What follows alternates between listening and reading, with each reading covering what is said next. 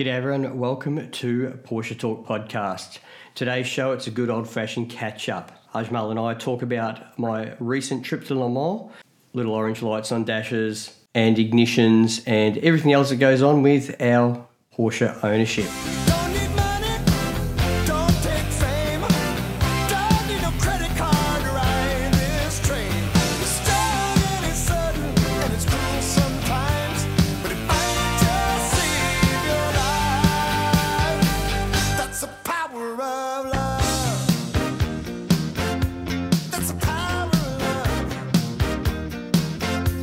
Yeah, Ajmal, 1985 was a pretty important year for some music. Power of Love, Huey Lewis and the News. Hello, and tell us why. Hello. Well, there's a couple of reasons. Obviously, it was a big song around that time. And the obvious connection is Back to the Future, right? Obviously. Big one.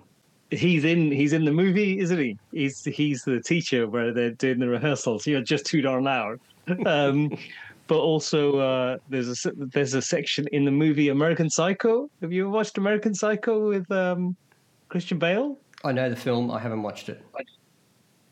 Well, he talks about the album Sports, which came out in '83, I think, and he talks about how their early work was a bit too new wave, but when they came out, artistically and commercially, they came into their own with this album. But he's saying that just before he's about to murder somebody. But it was a real album of the time, and the song was huge, and it just elevated it to a new level being in the movie.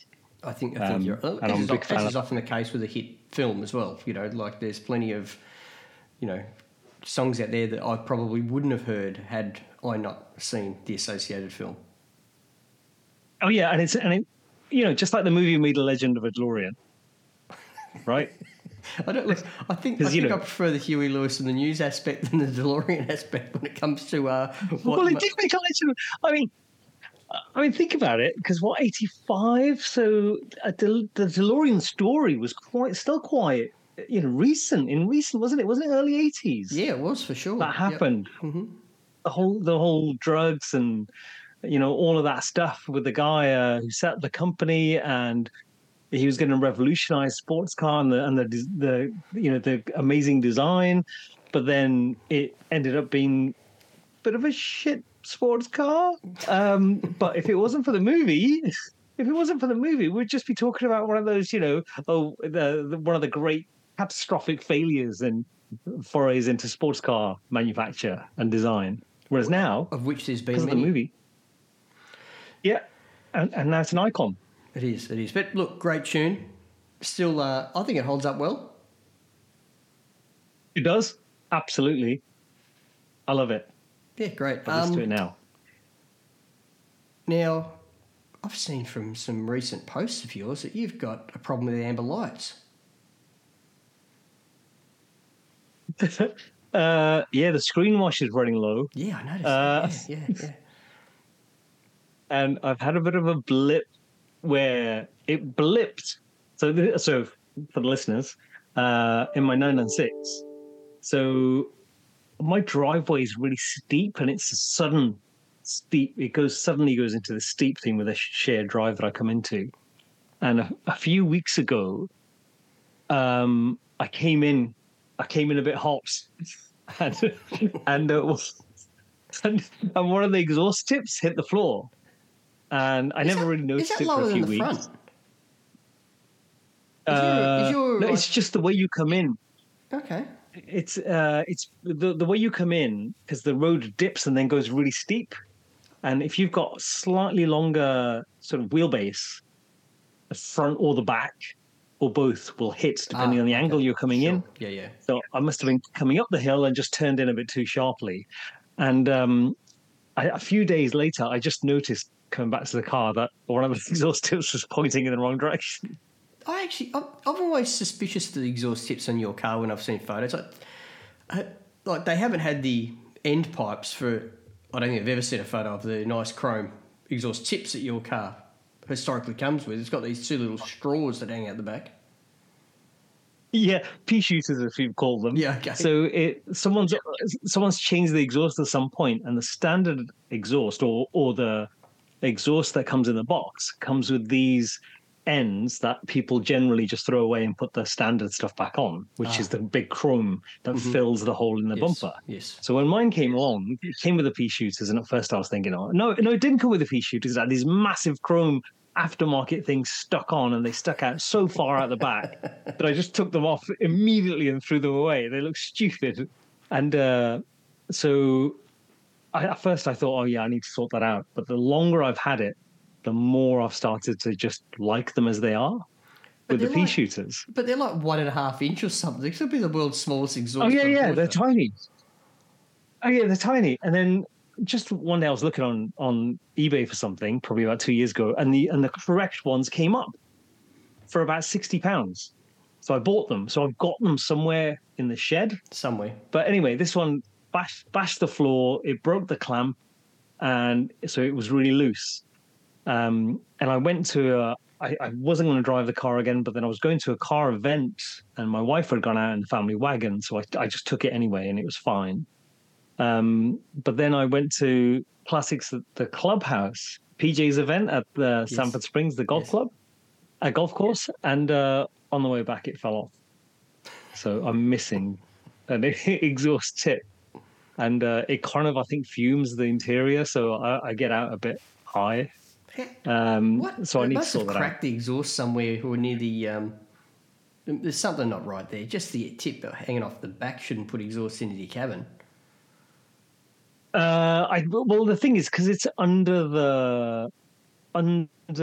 right under the bumper, so I don't know where the fumes go because they don't come out, so they go under the car. Sure. So I don't know where they go. I don't know whether they come in or not. I just felt a bit lightheaded after Is this a long-winded way to explain why your engine light's on? No, that's unrelated. I was sat in traffic, and I'd taken my daughter out, and we were just sat in traffic chatting, and the engine just blipped for a second. I don't know what it did. Revs? The revs just dropped. Yeah, the revs just dropped right down just for 2 seconds and came back up. And, when the light's first about to come on, it flashes for a while. And it's and in your head, even though my child was with me, in my head I was like, oh, for fuck's sake. And so it's been on for a couple of days, but I've driven it twice since, and it drives fine. So I suspect it'll go through the various cycles. You haven't done the old-fashioned disconnect the battery and connect it or reconnect it again? No. I'm too lazy even for that. I'm just going to because it sets the alarm off. Yeah, you only when I do that for a second. No, if you do that and you quickly reconnect it, it sets the alarm off. How has your car got an alarm? What, the standard factory one? Don't all 996s have a standard factory alarm? Is there such thing as a standard factory alarm? Listeners out there, anyone who's got a 996, there's a lot of people, listeners out there that actually do have 996s. Is there such thing as a standard factory alarm, or has Ajmal just inherited another hit turd that's hidden under his seat or something that only Ajmal has?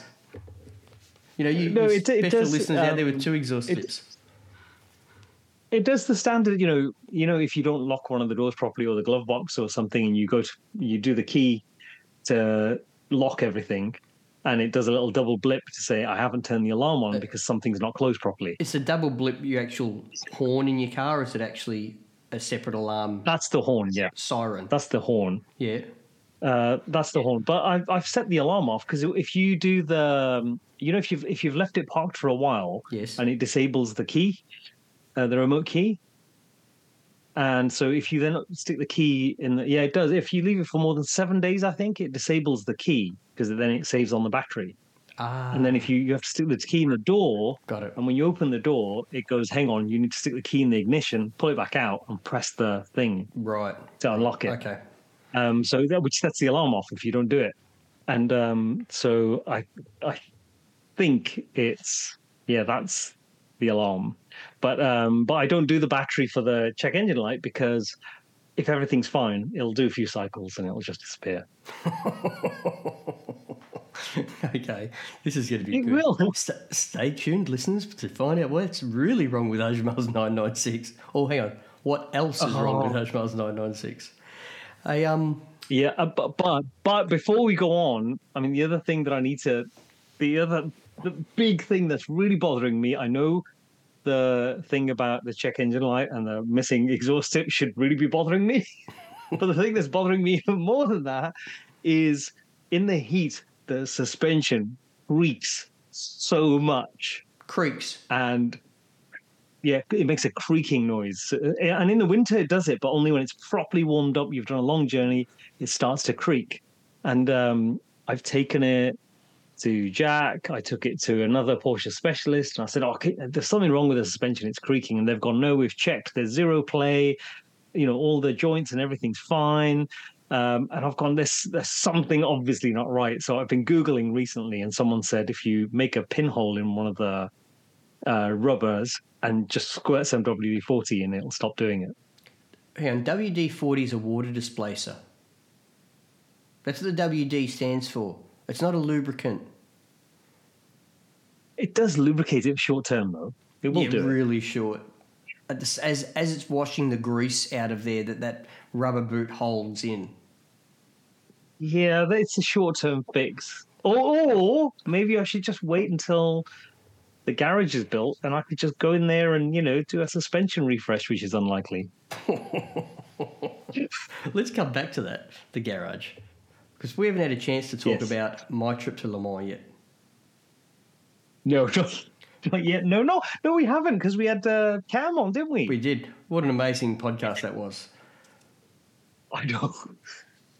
That was just the way he started talking.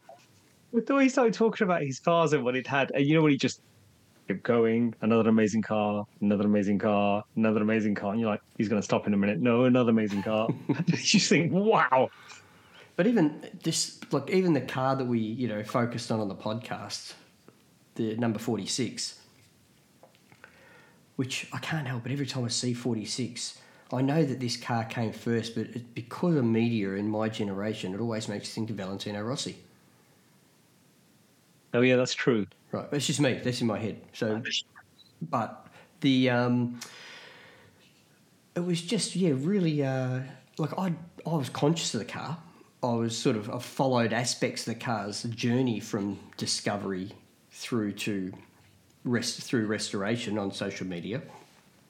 But hearing it from Cam with that, enthusiasm of ownership, I just thought it was, when I was editing it before I posted it, I thought, man, this is what a privilege it is that we get to speak to some of the people we do.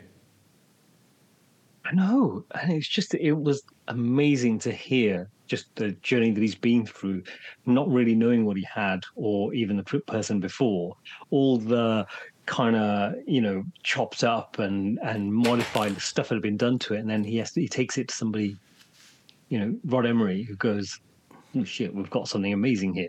Yeah. And they're trying, it must have been grainy pictures that they were looking at trying to put it back together to what it was. So it's amazing, amazing thing to own. So listeners, if you haven't listened to Cam's story, please listen to it. It's a lovely man. I was actually put in contact with him by Pete, who from Purely Porsche, who was a guest a few weeks ago. And Pete also put me in touch with a gentleman who, Caleb Vieira, who worked for GR Racing, the privateer Porsche 911 RSR that podiumed in the GTE AM category. And I had the opportunity to spend a bit of time with him in the garage and see what the team do and pit stops and things like this at Le Mans. So that was Pete, thank you very much. He puts me in touch with some amazing people, and I've got a couple more coming down the chute and some future episodes here on Porsche Talk podcast. So he's been an amazing contact for that aspect of the production we put together here each episode. Well, save that for a second because, firstly, go and follow Cameron on Instagram. He's 46SL Road Tolmans. No, Road to Le Mans. Why did I say Tolman's? Because I've just been working with a guy called Tolman. I've been in a If meeting with he's a guy listening. called Tolman today. No, I'm losing my mind today, honestly. But we need to talk about Le Mans. Yes. And but firstly, the result, right? Look, So spoiler alert if everybody's, saving it for later. yeah, because it's now a week and a half after the event. Yep. Yeah. But I mean, amazing result for Ferrari, and especially while we were talking, while the race was going on, and we were saying, no, there's no way Ferrari's leading it. There's no way they're going to finish. But then I've been hearing stuff and seeing stuff where people have been saying that Porsche should be embarrassed, and I don't think they should be embarrassed. They ran really well, but also the conditions were properly chaotic, and if you're leading before the conditions deteriorate, then you've got a bit of a head start because you can see what's you're not in the field, you're not going to get caught up in the carnage. You can see where you're going, but at the same time, I don't know if they should be embarrassed because it was chaotic. Look, what I would say, I don't think embarrassed is a fair, judgment of how the event went. Very few. I don't think anybody had higher expectations on them to deliver than Porsche, with the combination of the 75th anniversary of the company. 3 days before the event, you've got the 60th. This year's the 60th anniversary of the 911. You've got 100th year of Le Mans. There was a lot of motivation for Porsche to win the event. Okay, and there was a lot of pressure on them internally, I'm sure, within the company and externally from the media. It's not overly surprising that they didn't win with the how they were off the pace in the events leading up, as well as in the week leading up with the warm-up events and the qualifying. So I don't think it was a lot of surprise. Look, with qualifying at an event like Le Mans, the importance of, being like the first, I think 8 cars were within a second or 1.5 seconds of each other. So across a 24-hour race, no qualifying lap times are going to be reflective of the longevity of the vehicle that's out there, right? So that didn't really mean a lot. But once it came to race pace, it was pretty clear from within 10 minutes of racing that, there's those few seconds, which were then 2 to 3 seconds of race pace, Porsche were banking on, to the whole theory to win, you've got to finish first. Finish first, you've got a first finish type mentality. However, Ferrari, Toyota and Peugeot, they sort of went out of the blocks like a sprint race, but they sprinted for 24 hours. And like a lot of events of, endurance racing, there's a lot of luck involved, no doubt whatsoever. Ferrari not getting skittled. I'm not talking about the luck of engineering prowess here where the car actually has to last 24 hours. I'm talking about the luck where, there's oil's been dropped on a part of the track that's wet where the other part of the track's dry, so they're still in full slicks. And, and these are the types of luck I'm talking about. Or somebody just driving straight up your clapper while you're trying to avoid another accident in front of you. That type of luck is the luck I'm talking about. So, the cards didn't fall their way. The car wasn't overly speed competitive, but, that could have been overcome with luck falling their way. So, look, I don't know. It's the fact that it wasn't the fastest car on the track is probably the embarrassment part that gets brought up. It certainly, in my opinion, it wasn't. I didn't come across as being let down by the brand itself. If anything, I think the fact that they've implemented a private team to run Porsche Motorsport for the season may have had some impact. Possibly, it's a new car for the season, but so was Ferrari. Yeah. and they had a bigger gap from There when is they last quite a bit of raced. speculation in the paddock at the event that he who spent the most won. Oh, And so you might. and that is there has been some information coming out of the woodwork from within the media centre at the towards the end of the race. There's information's getting leaked on capital investment, and the rumour and innuendo, because we all love that, was that Ferrari's development timeline and spend was focused around the resignation of the fact they can't get their Formula One cars competitive, but this is an opportunity for them to get in the spotlight in the international media. And the capital investment was comparable to the last 7 to 8 years of their Formula One investment in the last 2 years to build this 499.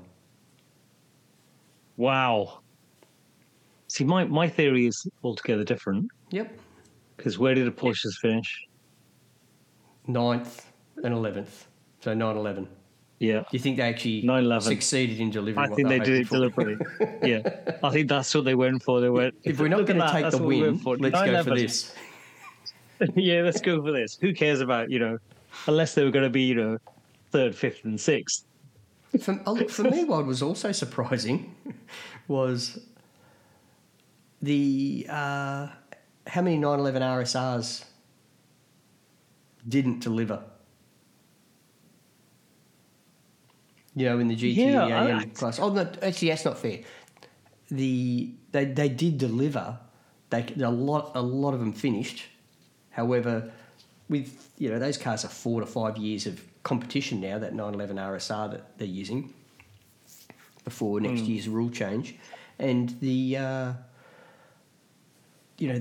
just weren't fast enough.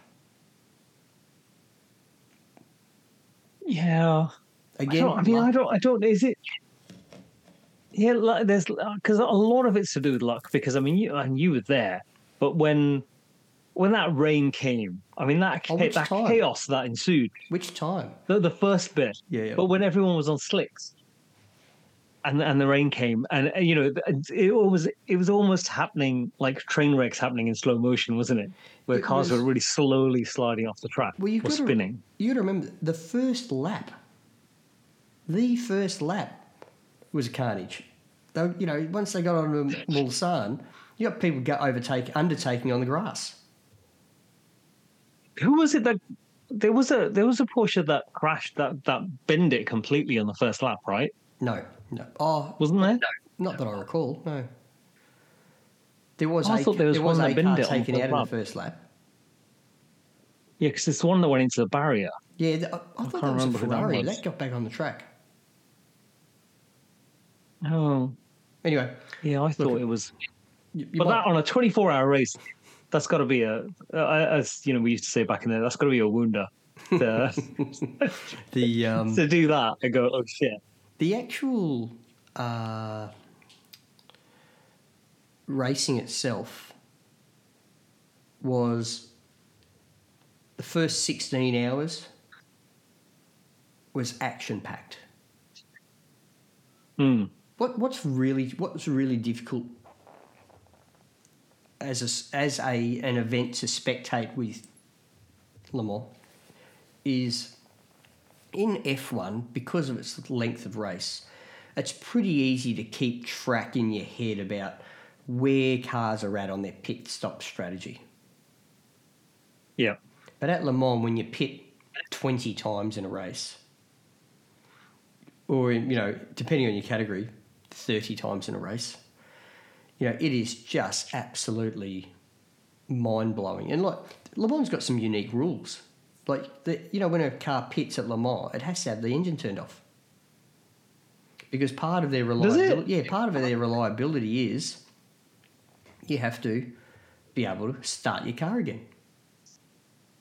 Oh, wow. It's an historic rule, which the hybrid cars cheat a bit because they take off in electric mode, then bump start themselves as they get out of the box and into the pit lane.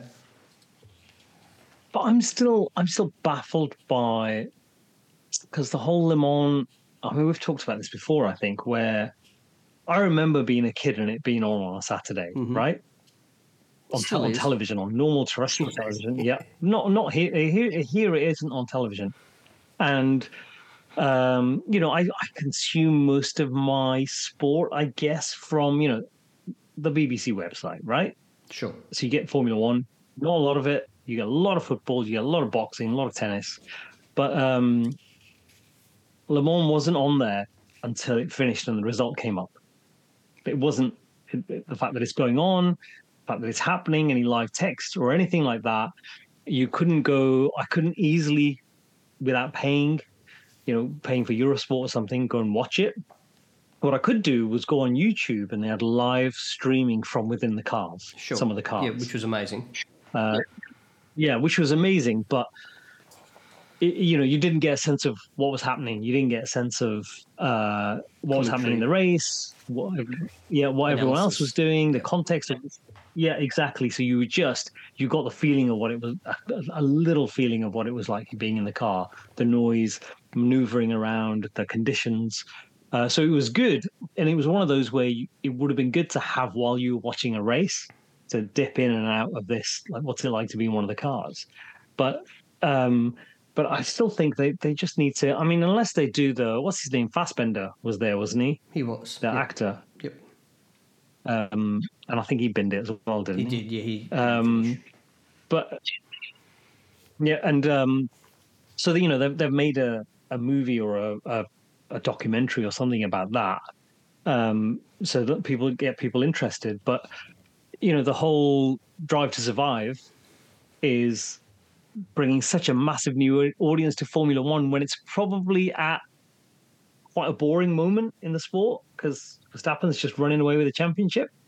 But they've got a bigger audience than ever. They're making more money than ever, and yet it's exclusively on Sky. Look, so I've got some thoughts on that because you brought up something similar whilst I was there and we podcasted. F1 is an English sport. It's international teams, all that sort of thing, but the reality is nearly all the teams, except I think 2, are based in like Milton Keynes.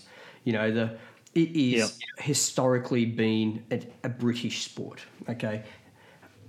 Yep. So the appetite for it where you live is great. The Endurance Championship has historically been a European sport. So that's fair. A big appeal for Ford back in the 60s to come racing against Ferrari was to penetrate Europe with Ford motorcars. Yep. So, these two, where the sport's evolved, I think has had quite an impact. I think Drive to Survive has distorted in the last 4 or 5 years the profile of Formula One for the average person.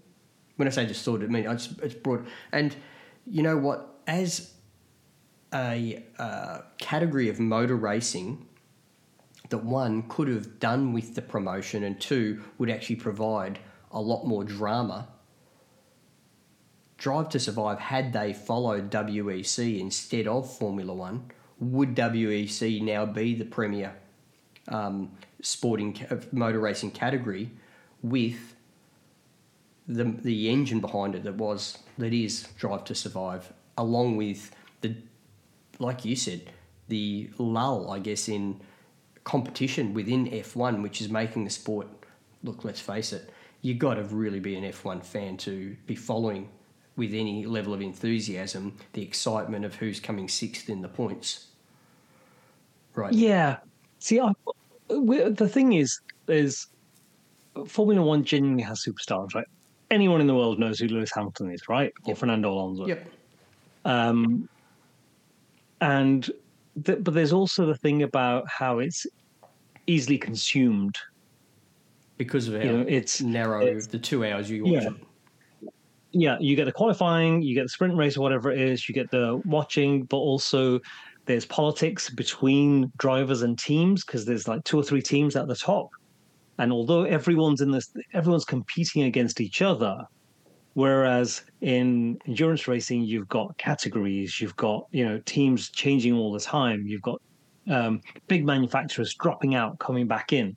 So I don't know if, and also obviously it's endurance racing, it's over a really long period of time. So you can't dip in. So you could dip in for a few hours and then go, well, actually all of that could change. It's like when I've watched only a couple of times, but the Indy 500. Yeah. And there's so many laps that, someone could lead it for I don't know, what feels like 400 laps and then, lose it on 403rd lap when it's 405 laps long. Yeah, I'm exaggerating, obviously. Not sure. That Yeah. It's more like 200. But it's about that tension that's created along the way that says, okay, this is going this way, going that way, and also the reliability of Formula One cars means that that tension's going to go to the end. But also the reason people used to watch it before was because you never knew when a car was going to blow up in the 80s. Whereas now, well, apart from Honda, obviously Japanese engines came along and they just never broke. And whereas now it's, everything's it's super safe, which is great. But it's also super reliable, and the engines aren't pushed to the limit because the tires have to be preserved. So there's all this other stuff going on. And I'm a fan from a long, long time ago, so I think about those things. But if you're coming to Drive to Survive, it's so easily consumed. It kind of lends itself to that. I don't know if endurance racing would. Well, prior to Drive to Survive, if you wanted any insight to Formula One, inter-team or intra-team politics, you had to be a pretty diehard fan. You had to watch the build-up. Or were you watching it? Yep. They're not talking about it in the commentary most of the time about the inter-team politics and stuff. You've got to consume it through literally line inches of an opinion piece by someone that attended the race that may or may not get its opportunity depending on what other news is going on, printed in the Times. Sports section. This is the only way that you're actually going to, historically, whereas now Drive to Survive, that's all they focus on because the racing itself isn't that exciting. The drama is actually what's going on behind the scenes in Formula One, but without Drive to Survive, they reckon more people are conscious of what happened last season after the Formula One series once the Drive to Survive comes out, not during the season, because you just don't get that information. So anyway, Formula One hasn't always been the number one watched motorsport category. We've had the heyday of MotoGP, where that's had a higher profile in mainstream media. We've had WRC, which has had higher profile in mainstream media, but now, and historically, World Endurance Championships. You talk about the superstars of the sport of Formula One, you can run off names like Derek Bell, Jackie Ickx, Bruce McLaren. You could really, there's a lot of, high profile superstars of endurance racing through history as well. And I think its time might be getting close to coming. I think WEC might be making its comeback without the excitement of Drive to Survive behind it, purely because the show feels like it's coming to its conclusion. There's not a lot, there's not a lot of new content. This season itself isn't exactly producing what this season of racing isn't producing what's going to be a riveting season of Drive to Survive to watch next year. So I think I think its days are coming to an end for the TV show. So look, it's going to be interesting to see where this goes. Yeah, true. And I mean, it depends. I guess if the season starts and something happens, for example, like Aston Martin came to the fore, but they're competing against Mercedes, but no one really cares because you're not competing at the front. That's right. But if the following season something happens where suddenly Mercedes are competing at the front, or Ferrari are competing at the front, or something ridiculous happens, like Lewis Hamilton goes to Ferrari, and then they suddenly take a leap forward, and he's competing in a Ferrari against Max Verstappen, and Alonso is suddenly competing with them. I mean, when was the last time we had 3 cars that were capable of winning? 3 different teams that were capable of winning. It's been some time. Yeah, exactly. And then you had 3 massive personalities like Lewis Hamilton, Fernando Alonso, and Max Verstappen fighting for the championship. I mean, that would be just television gold, wouldn't it? Of course. On the other thing I bring up about WEC is I believe the cars are more relatable than Formula One cars to the average viewer. Now, don't get me wrong, LMP, the hypercar class and LMP2, they're still spaceships, right? No doubt about it. But the hypercar class, the manufacturers have to be committed to manufacturing a car that is representative of that hypercar that's getting used in the race through drivetrain and chassis, right? That being the case, and that's evident from the new Mission X Porsche car, which looks a lot like it without the shark fin on it. If you take the shark fin and the big wing off the back, it doesn't look that much different. So I think there is, these aspirational motor cars that you could actually attain in some form or another, I think makes it quite attractive. Next year, with the GT category becoming the GT3 class, I think that'll also make it a lot more interesting for spectators when you see BMW M4s racing against Porsche 911s against, Aston Martins and Bentleys again and all these other, normal high-performance sports cars, so to speak. I think this is also going to help the case. So I feel like we've come to the start of a heyday that's not far away for the type of motor racing that is WEC. Let's hope so. Because it's it needs to do something to get, because of all that action that happened, and I've not followed it for so long, but to see all of the action that was happening on the track at Le Mans, and then I think it feels Le Mans like for die-hard motor racing fans, it's a destination. For sure. The people who go and camp, people who make a long journey, car trip. Yeah, exactly. And so but it needs to get to a broader audience. And I know the crowds are amazing. You were there. I mean, you saw it. You didn't even get around, did you? You're there for 24 hours, and you think, because you were saying I didn't even get around everywhere. Yep. For that, you'd think there's got to be some way of being able to get it to the masses so it's consumable. I'll say I'll talk about attending the event.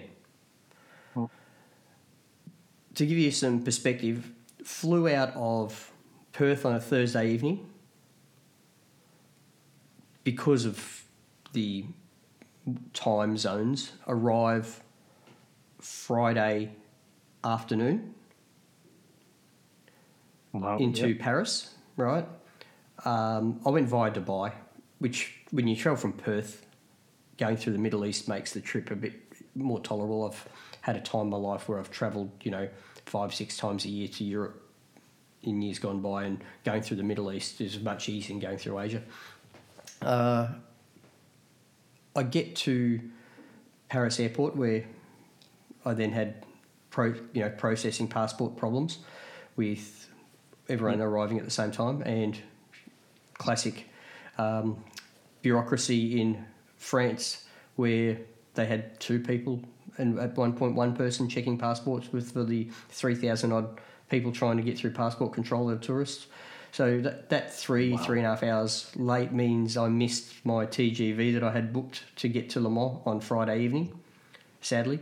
So I stayed at a hotel across the road from the TGV station in a little sort of outer suburb called Massy, where the Le Mans TGV line goes from.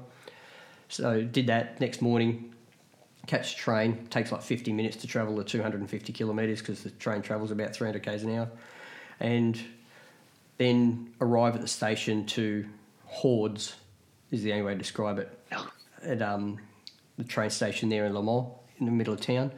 There's a tram that goes out to the circuit.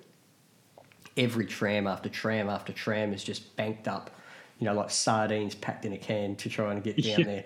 And again, in classic French style, they didn't put more trams on. So the tram's still only running every 5 minutes like it normally does, instead of every minute when, classic, the French not appreciating their tourists. And what was really interesting is I walk out of the station and there's a temporary booth set up saying tram tickets to circuit. And there's 150, 200 people lined up, right, snaking around. I'm thinking, oh man, now I'm going to have to wait in line forever to just get a ticket to go down there, which is €1.50 or €1 or something like that. So it wasn't very much. So I'm looking at the line, it's hardly moving. And you can hear all the English and American tourists, of which Americans, there were a lot of American tourists I met and came across. Like, I would have met, as a sample size, I would have met 50 Americans in the time I was there. You know, that is quite a lot. Yeah, it felt like a lot. Wow. Right? Anyway, I'm sitting there, I'm looking at this line, and I'm looking over, I'm thinking, this has got to be, like, this tram trip, this tram's part of a network of public transport of Le Mans. Okay, it's not just this route, surely.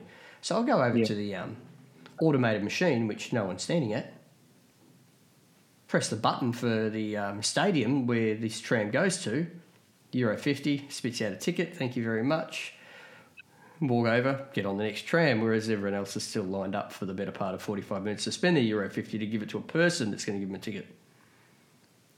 Wow. I mean, are you sure he wasn't just some guy who turned up with a booth and was just charging people? No, it was official. It had all the Le Mans official licensed marketing on it and all that sort of thing, and it was a team of men and women in there trying to serve, you know, a wide line of hundreds of people trying to get tickets. So I think it was more a case of, I don't know how to use one of these boxes, and it'd be just easier to put people there and let them who speak English to help them, you know. Anyway, that blew my mind. Get on the tram. There's no way to check the tickets getting on and off the tram, so I don't even know why I bothered. Right. So you could have just got on with that. Got on the tram and just gone down there and got off the tram, right? I don't condone that, kids, okay? Then headed to, there's quite a large football stadium on the edge of the Le Mans circuit, and that's where the media centre was. Went there about, I don't know, half a kilometre from the tram station. Go over there very seamlessly. Mark, here's your media accreditation, sign here. Here's where you can and you can't go. Anything outside of that, you know, you have to sweet talk your way in. So that's literally what they said to me. And then walked in. To get in the main gate, there was, I would have to say, 2,000 to 3,000 people lined up, about 10, 15 people wide. Wow. To one of the gates, the gate where the tram stopped, you know, but the line would have been 20 metres wide of people and 150 to 200 metres long. So it was massive. And that was just our bags checked by security for devices that you're not supposed to bring into a sports event. And I thought, I wonder if this is like with this pass, if I have to worry about it. So I walked right up to the front and there's a security guy there. I said, do I have to line up if I've got this? He goes, yeah, you do, but don't worry, just come in. I said, you want to look at my bag? He goes, no, you'll be right. Right. Anyway, so I just go through, scan in, so I didn't have to wait in line because that line was not moving either. So if you're coming from the public and waited in line for your ticket for your tram, then waited for the tram, then took the tram, then waited in line to get into the place itself, and then from that gate to the main grandstand, it's probably about a 2.5K walk. So it's it's a mile and a half, right? And 40 minutes, yeah. Oh no, not that long. About 20 minutes, 25 minutes. You know, because you're getting carried along by the crowd. Oh. But it's a long walk, you know, from the gate there. And the first couple of hours, I'm just walking around with my head spinning on my neck. It was just the scale of it. I was actually quite overwhelmed. You know, even emotional with where I was, what was going on around me. You know, there's historic cars doing laps at that time. Cam Healy was out there at that time as well in his car, along with all the other classics. But as I'm just walking around and looking at the people, and you know, you have to walk past a lot of the campsites to get to the main straight grandstand area and garages, and there's a lot of official licensed partners who have big stands, like Total Energy, Ferrari, Rolex. There's two big Rolex stores there. There's. All right, wait. We got to talk about that. So, what? So you can walk into a Rolex shop, right? I could have bought a Daytona there. Could you though? Could you? Because you can't go buy them from the shop. Well, they had boxes and boxes and boxes of watches there, and people were spending money, and you should have bought 10.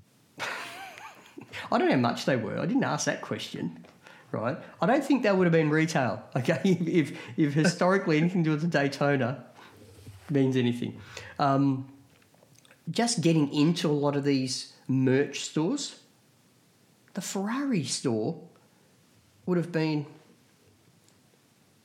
I don't even know how to describe it. How big it was. It was probably about 500 square metres. It was a big place, big shop, and they're just punching out merch left, right and centre. There's a line of about 80 people because they can only let so many people fit in that merch shop at a time. Oh. Right? Maybe they're giving away free 40. There's nothing free, Ajmal, I can tell you now, right? At Le Mans. You are putting your hand in your pocket to breathe the oxygen. So there's all those merch style stores, Michelin, Brembo, Recaro, anything to do with any brands associated with motorsport ever were there. Plus, a lot of the teams had their own merch stores so you could support the teams, like buy flags, T-shirts, hats, all that sort of stuff, right? And then there's the lack of food at the place. Everywhere you go, there just wasn't enough food trucks and food vendors. Everywhere took forever, and I'm thinking, oh man, this is going to be hard work all weekend. I'm going to have to line up for an hour and a half every time I want a sandwich. That's how bad it was. And then, oh wow, and then that's sort of that area. Then it's a big step down of about, I don't know, down to the paddock. There's two paddocks. There's the VIP hospitality paddock, and then there's the working paddock. And the working paddock's where that backs onto the pits, garages themselves. Yeah. So they're actually separate access, but I was fortunate to have access to both. And in the hospitality VIP paddock, all the brands, they've built massive restaurants for the VIP customers. I'm talking 2-level, large, big restaurants that are just feeding people and, supplying, flags and stuff for the VIPs, So, are you saying your press pass didn't get you to the front of the queue on the VIP? Well, it didn't have to because it's only VIPs in there, so it's not actually heaving all the time. So I found out after I lined up for the better part of 50 minutes to get a sandwich for lunch, because by the time I got there, right, I get down to that section and I go up to the Porsche VIP hospitality building. It's the only way to describe how big it is. And I walked up and the security guard says, hang on, let me have a look at your lanyard. Yeah, sure, come in. And I walk in, I talk to the lady. I said, so what's going on here? The hostesses at a meet and greet. They said, oh, this is for, VIPs, blah, blah. And I go, okay, good, nice. She says, do you want anything to eat or drink? I said, yeah, sure.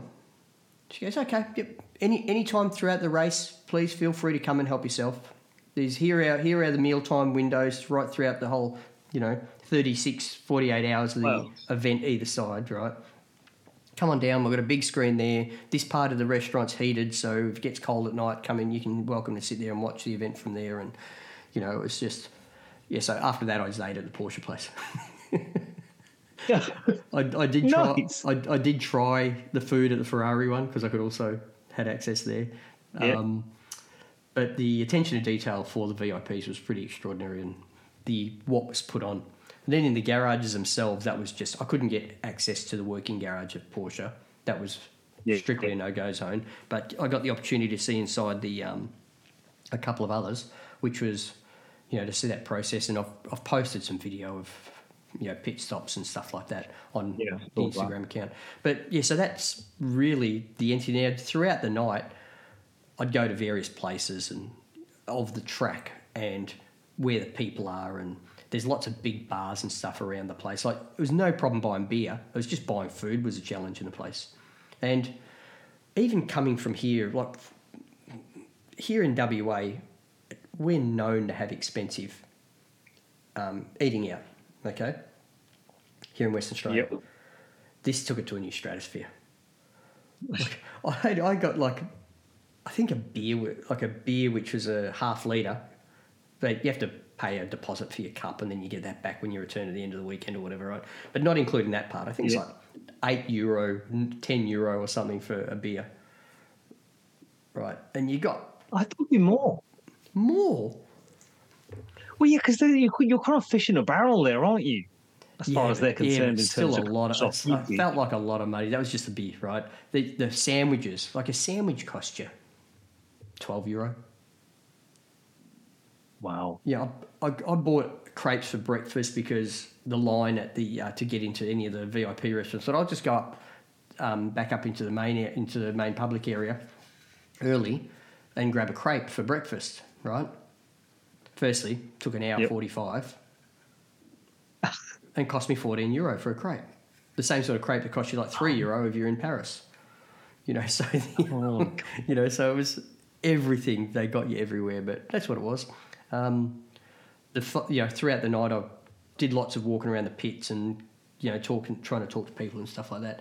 I really struggled to get anyone on record. Had the opportunity to talk and meet Oliver Bloom, CEO of Porsche. Oh, wow. But he didn't want to come on the record, you know, so to record any sound bites. Went over to the Porsche Experience Centre, had full access there, which was quite nice.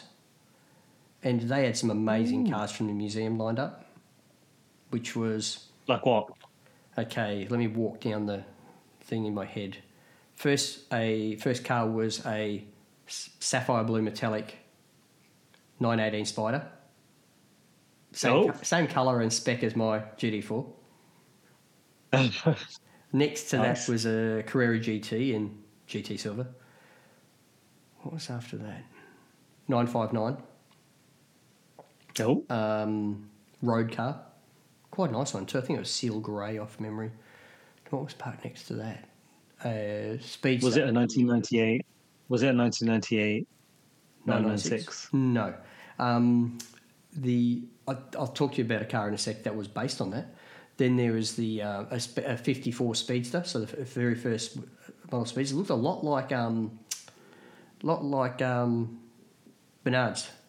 Bernard Moore, who we had on the on the podcast in the past. Then there's he's going to thingy, isn't he? He's going to historic thingy. The historic Le Mans. Yeah, he's going. You messaged me say he's heading out. Okay, good on him. It's not until the end of the month though. It's not a week away. But he's planning it. He's probably taking a really long. Yep. Then there was here's a unique car if you're a Porsche fan. 924 Carrera GTR Le Mans car. Wait, what? Yeah. 924 Carrera GTR. GTR. I've never heard of such a thing. Yeah, it's a monster. Like great big wide, oxed out guards. Race Le Mans. And what was next to that? Oh, then there's a 959 tarmac track car. Oh. And then a proper RS Spider, you know, the ones like in the late 90s that they raced with the open tops, you know. Yep. Before they had to have roofs on their cars. So yeah, that was the last of the cars there in that little thing. I did see the 1998 Le Mans winning GT1 with the great lights. Yes. The front. I'll tell you what was really interesting that I forgot about when I was there, because that was parked next to a 2018 911 RSR, because they're the two mid-engine 911s. Oh, yeah. I forgot. Do you know what? I totally forgot about that. Yeah, same. I was there thinking, that's right. These two cars have got the engine in the middle, not out the back. Wow. Amazing. Yes. And so just to be able to wander around Yep. amongst those cars. I could open up the doors on any of them and sit in them if I wanted to. What? I can't even do that at the dealership. You just didn't have the lanyard. I went to an event at Bremont Watches the other week. Oh, yes. And it was sponsored by Savills, the property company, and Porsche UK. And but they didn't have great cars. They had like a couple of Taycans, did a couple of 911 Turbo S's. And then it was, McCanns and stuff like that. And it wasn't anything particularly interesting, but I think I was more interested in, they had Keke Rosberg's Williams from 1985. The one where the side 2018. comes up to you like your kidneys. That's how much side protection you get. Yeah, that's it. You could drive it with your elbow out the side. Yeah, well and truly out. Yeah, that's right. I know the type. Right. But it looked so uncomfortable. It looked like someone put a towel on the seat to make it less uncomfortable. Yeah. And there was the Isle of Man TT 2018 winning bike. Okay. And then there was a guy making a watch, horologist, I guess. Is that what they're called, a horologist? Yeah, they are. Yep. And obviously I was distracted also by the barbecue and the drinks, of course. And I would have been wandering around looking at all the cars, but it was just modern cars, and I wasn't that interested. The owner of Bremont Watches has a 911E, I think, from 1974. Yeah, from 74, I think, which he's had for a really long time. That was there, so that was probably the most interesting car as far as I was concerned. Really good event. Well, I can't remember why I was just talking about that in relation to what you said. Oh, I don't know why either. The very as an event to attend, Le Mans. Yep. It's like it's got to be a bucket list for any car enthusiast. Now, even if you're not a big fan of motor racing, the spectacle and the size of it was just, like I said at the start of this, it was overwhelming for me. It was just and emotional. It was an incredible experience of which I'm very grateful to the listeners that are, helped me get there type of thing. And it will not be the last time I go. I'm already thinking about how I plan to get in there next year. Well, I think I could imagine just walking into the place and feeling the atmosphere, because there must have been a buzz, right? Buzz from the people there. Well, let's talk numbers. Let's talk spectator numbers. Yep. They sold out the tickets, 3 months early, of which they're not giving exact numbers, but they're talking 250. Wow. Right. Plus, there was about 50,000 tickets available on Sunday at the gate, which explains why all these people I saw at just next to the gate were actually camped up outside the place so they could get one of those tickets to get into on the Sunday. So, look, at one point I counted 150. Oh, there's a runway and an airport right next to the circuit. At one point I counted 115 private jets. Wow. Because it's not a public airport, is it? No, I don't think so. I think it's part of a circuit. Yeah. I've been to 4 Formula One races, Ajmal, and when it comes to scale and exhibition of wealth, they are like a weekend go-kart event compared to what this was. Wow. I spoke to a gentleman who wished to remain unnamed, who he had an 8-hour break of driving. He was an LMP2 driver. He was from Switzerland. He flew home in his break. Okay. Wow. Because he has a runway on his property. He's doing the whole.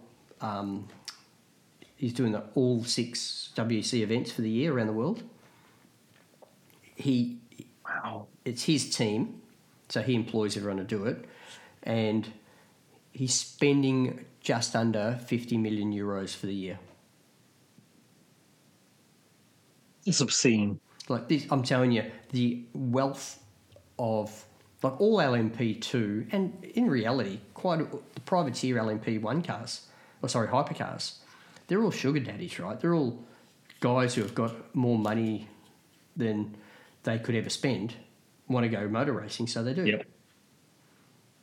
Yeah, it must be one of those things where you can. You just go, I've got the money. You literally can. As long as you go through the process of qualifying, getting your license level and all that sort of stuff. It's not any different to F1 drivers that buy their seat.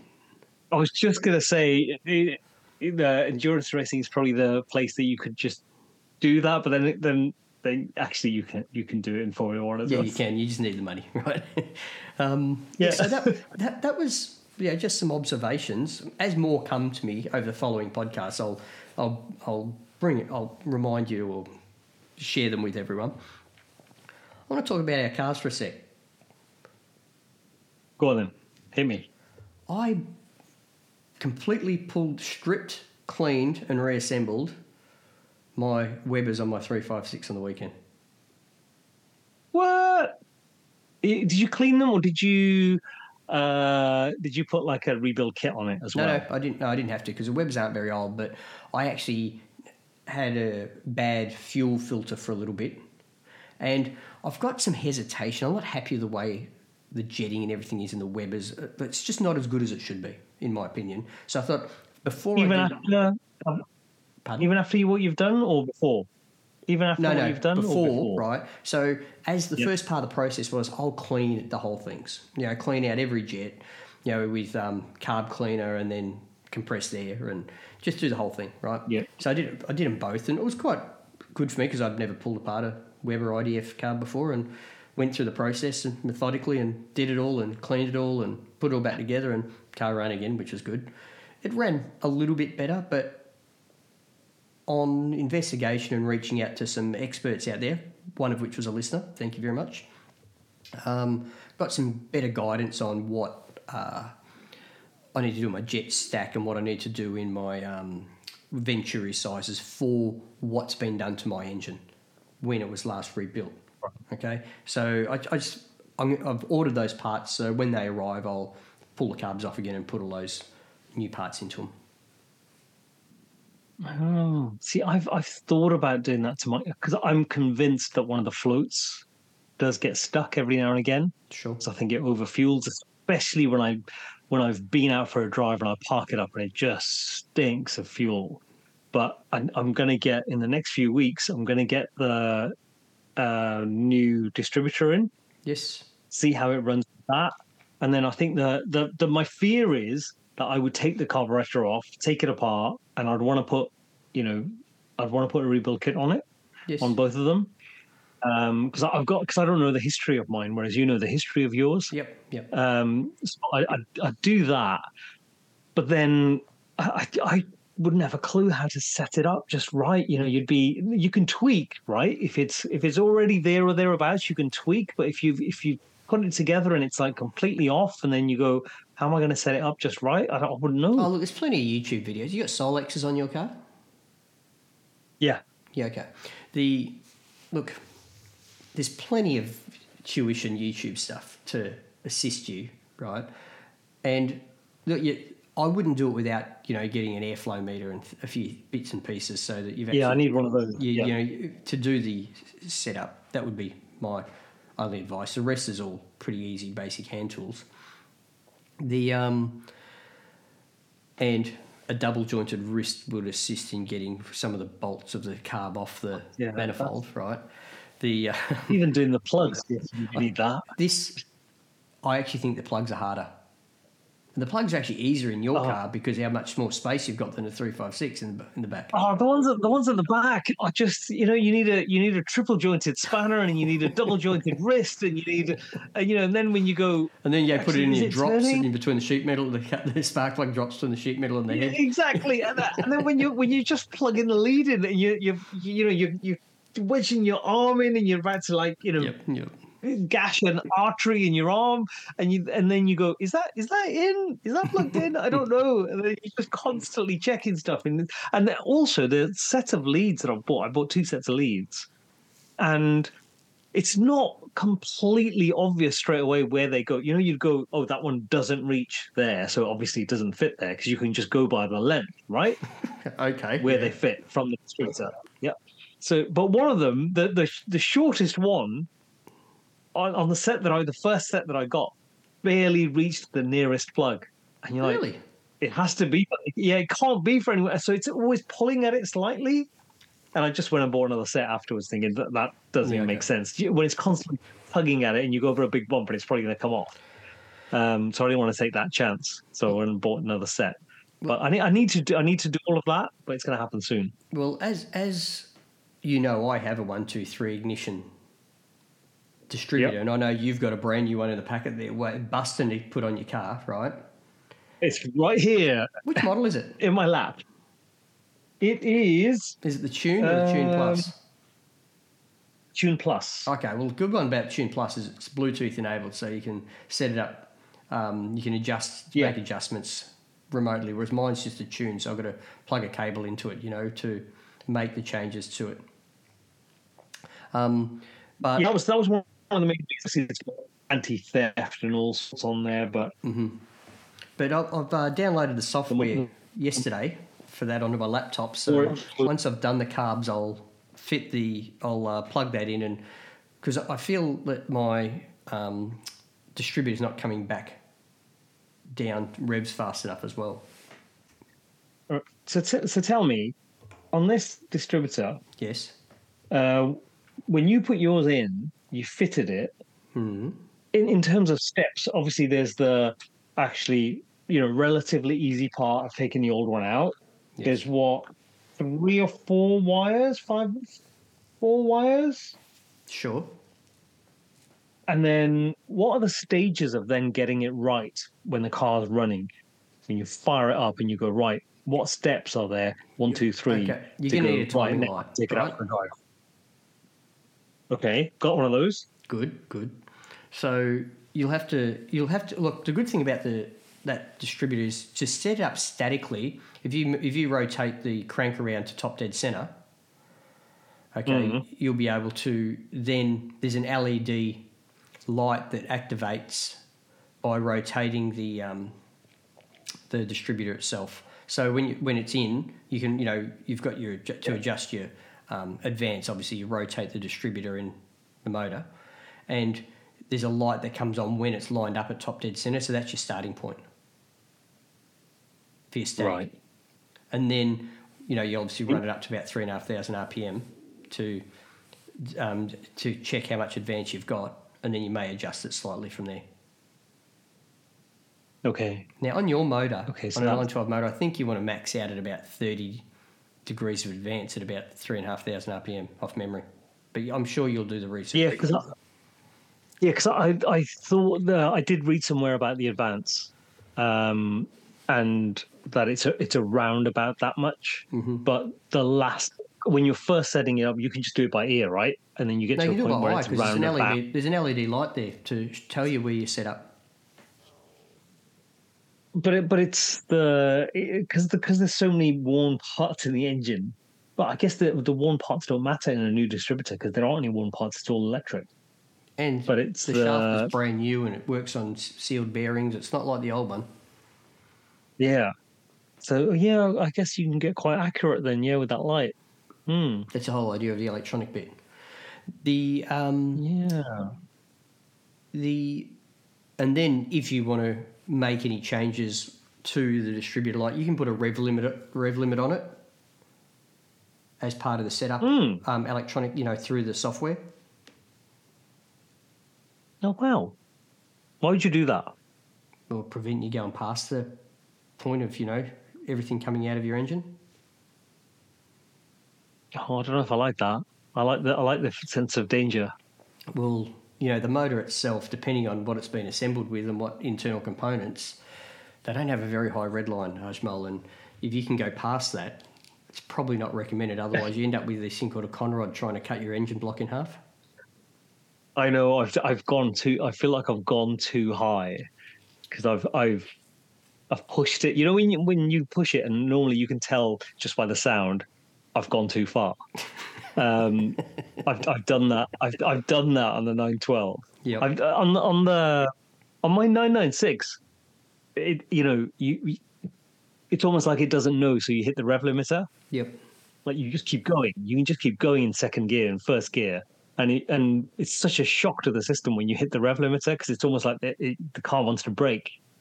Not as in brake as in explode, but the brakes are coming on because it starts to judder. It's stuttering. Yep. At really high revs, but it flies there. But on the 912, you pretty quickly run out of revs, so stop it now. Don't go any further. I've got, I think mine set up at 6,000 at the moment on my 356. That's quite high. Yeah, well, the motor's had a lot of nice modern components put inside it when it was rebuilt, Ajmal. Oh yeah, that's true. That is so, true. I have no recollect. I have no. You don't records even know what's in yours yet, do you? Really? No. That's all right. No, I do know it's been rebuilt, but that's it. Talk about modern cars for a sec. Yep. I was asked yesterday if I'd consider trading my GT4 for a 992 Carrera S. And you said, "Fuck yeah." No, I said no. I said no, let me think about it. My instinct is no, but let me think about it. Yeah, but you go to the track, so your car's probably better on the track to enjoy on a track than a 992 Carrera S, I'm sure. Now, look, the Carrera S has some attractive qualities, that being back seats. Yeah. And the fact that it's that, 3-litre turbo engine means that for not very much money, I can get it to punch out about 550 horsepower. That is true. With a mild tune. Not very much. Hang on, whoa. Not very much money. What's not very much money? It's all relative, isn't it? Yeah, but relative to your GC4, I mean. No, look, it's less than 5,000 Australian dollars to do that. What?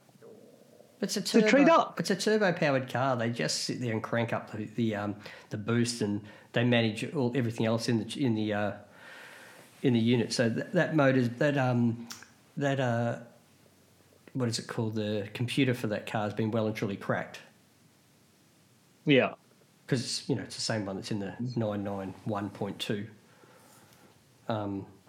Yeah, true. Engine base. So it's the ECU's well and truly been sorted out by third parties. In fact, they can even do it online. You don't even have to go anywhere to do it. Yeah, true. But I just can't bring myself to get a car that big. They are big. And if I'm going to get one that big, I might just wait another 5 years or 6 years and just get a GT3. Oh, yeah, but then I just think at the moment there's so many models. Before you just knew these things were going to come out and everybody knew what they were, but now it's got to the point where there's so many, and the temptation is just to sit there and go, I just don't care. I just don't care about yet another model that's come out. Yeah, you want the Halo ones, you want to talk about them, you want to look at them, but most of the time, if you were thinking about I'm just going to own one, you could just go and buy a Carrera, a 992, base Carrera, and you would have a whale of a time driving that. Yep. The biggest problem with I can't think I've seen a 992 in a non-monocolour.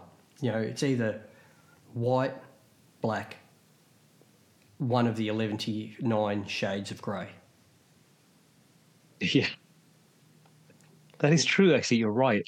I might have seen a gentian blue one, but that ended up that one I saw had a black interior. And if I'm getting a gentian blue 992, I want a tan interior. But then, how many versions of tan are there? Yeah, I don't know. I'm not that up to speed with what's happened with the current generation. But it is that thing of, it's not where someone goes, oh, that's that color and it's that model, that's amazing, I love it. Now it is that thing of, where people like me and you who are, you know, fans of sort of classic cars, modern cars, cars in general, and would look at it, would have known what the model was a few Yep. years ago. Just go, Yep. I just don't care. Oh, Porsche nerds are pretty good on that. Like it took me ages to see the difference between a 997.1 and 997.2. Mm. Yeah, but that's way back. Now It's not that long ago. it's and It's well, I don't 2010s. know, maybe yeah, 2010s, but maybe we've lost interest. It's a generational thing. Maybe we've lost interest in the evolution. That's a pretty fair statement, with regards to, like, you can't win the game of keeping up with the Joneses when it comes to anything in life, let alone 911s, right? Yeah, So exactly. And the thing with the 992 is I don't think they're at the bottom of their depreciation cycle yet. I don't think they're anywhere near it. Oh, I don't think so. The early, like, 20, you got to remember they're coming up 5 years old because they're 2018 992s. Yeah, it was a long time ago. But, a 991.2 Yes. is probably, you could probably buy one sort of towards the bottom of the range. That's the same price as a 993 in the UK. That's probably similar here, I think. Maybe no, or I reckon that's about right number. Oh, look, that's a good 993 versus just a 991.2. Yeah, you average. know what I mean? 991. Yeah. And that is, I mean, to me, I don't know what that means because it doesn't really say anything. Because if you went and got a 993, it's still an older car. It's still an air-cooled car. It's still going to need a rebuild of an engine after a certain amount of time. It's going to have asthmatic air conditioning if it has it, assuming it's a later one. But if you went and bought a 991.2, then it's just a modern car. You could drive from here to Scotland and back and not miss a beat many times over. I actually think that the oldest car in the 911 range that feels modern to sit in, drive and work, that everything functions properly, is probably the 997.2. I thought you were going to say 996.1. No, I definitely wasn't going to say that. There's too much interior challenges in the 996.1 for me. Oh yeah, I mean it's a 1980s interior. Let's make no bones about it. You look at it, you sat inside it, and you just go, "That this could be straight out of a VW from the 1980s." Yeah, but the thing is, you go from a 993, which is also from a 1960s, right? Yeah, which is fine because it's got that classic look. The problem with the 996 is it just went to those plastics, and mine's all leather though. Mine's all leather, but still, you're right. But yeah, the buttons aren't. There is that, and the fascias aren't. Yeah, they're not. Right. Yeah, they're not, and it gets that stickiness of some parts of it, and also, when you have, a couple of times that I've sat in a 997, a friend of mine owns one. I've seen them at shows and stuff. They're from a 996 to a 997. It's such a leap, in terms of how it looks. I think whilst there were plenty of 996s sold, the backlash from the factory of how there's too much similarity between the Boxster and the 911 for the 996, right? Yeah, it was absolutely way too much. It was too hard to differentiate between the two, which Porsche had to do because they needed the profitability at that moment in time and that sort of thing. Which I'm not critical of; it's business. But as an owner, driver / enthusiast, yeah, the difference is, for considering the purchase price for those two cars probably wasn't that far apart. there's a big difference in the experience. But I actually even think 997.1s, how dated they look purely because of the phone pad. Oh yeah, the phone pad. The phone pad was always going to date it. I mean, are they? Because which car is it that has a? It's not a Saab, is it? Which one came with a phone from the factory? Oh, loads of cars did. Came from. And some of them, as classics, they still have them. Yeah. But they were always going to date it because obviously over here, they've got those phones. Even if you've got SIM in it and it worked, by law you're not allowed to pick it up while you're driving. I think it's the same everywhere. Hey, so I think one of us has got to go to bed and one of us has got to go to work. Yes. Oh, I need to. I need to talk to you about a giveaway next time. I've got some stuff. Do you? Let's talk about it now. I want to hear. Well, I've got one thing. I lost the other thing, so I won't talk about it. But I've got a Porsche pen. Porsche pen. Porsche pen. Is it a Bic with a homemade Dymo tape word Porsche stuck on it? No, it's written in a Sharpie. It's a Porsche branded pen from the Porsche shop, and I don't actually know how much it would cost, but it doesn't matter. It's in the box. It's brand new, but obviously I don't like it because it says Cayenne on it. Oh, does it really? Yeah, classic. And it's a lovely looking pen, brand spanking new. What colour ink? I don't know. I don't really want to try it. Yeah, okay. But for some reason, it does say it's for 18-year-olds and over. So it could, it could have one of those naked ladies on it. When you turn the pen upside down and she falls off. How 70s is that? You just age yourself. No, I'm sure I saw it on the History Channel or something. Yeah, okay. The naked lady on the pen with the thing that goes down. I forgot all about those. That's classic. Anyway, this isn't one of those pens. No, it isn't one of those pens. It's obviously a high quality thing made in China, in obviously. Turkmenistan. Exactly. So quality piece of kit. But brand spanking new. And if anybody wants it, they just need to contact me on Flat Cap Driver Instagram and just say I want the pen. After they've left a review, and if you haven't received something from a giveaway from us in the past. Yes, if you haven't received one before and you need to leave a review, a positive 10-star review. Yep, that sounds like a good deal. So, and Ajmal will post a pen out to you. I've definitely got some stuff. Yeah, exactly. I've got here that we could use as giveaway. So we'll come up with something. Yeah, let's start doing that. Near future. Okay, absolutely. It was nice to catch up. We'll have to do this again sometime. Yes, let's do it soon. Yep, sounds good. Okay, everyone, thank you very much for listening. If you want to reach out with any feedback, corrections, ideas for future episodes, please do so. I'm available on most social media as Mark and Cars. That's Mark with a C. And Ajmal is available on Flat Cap Driver. So have a great day, and we hope you're listening to this podcast from behind the steering wheel of your car.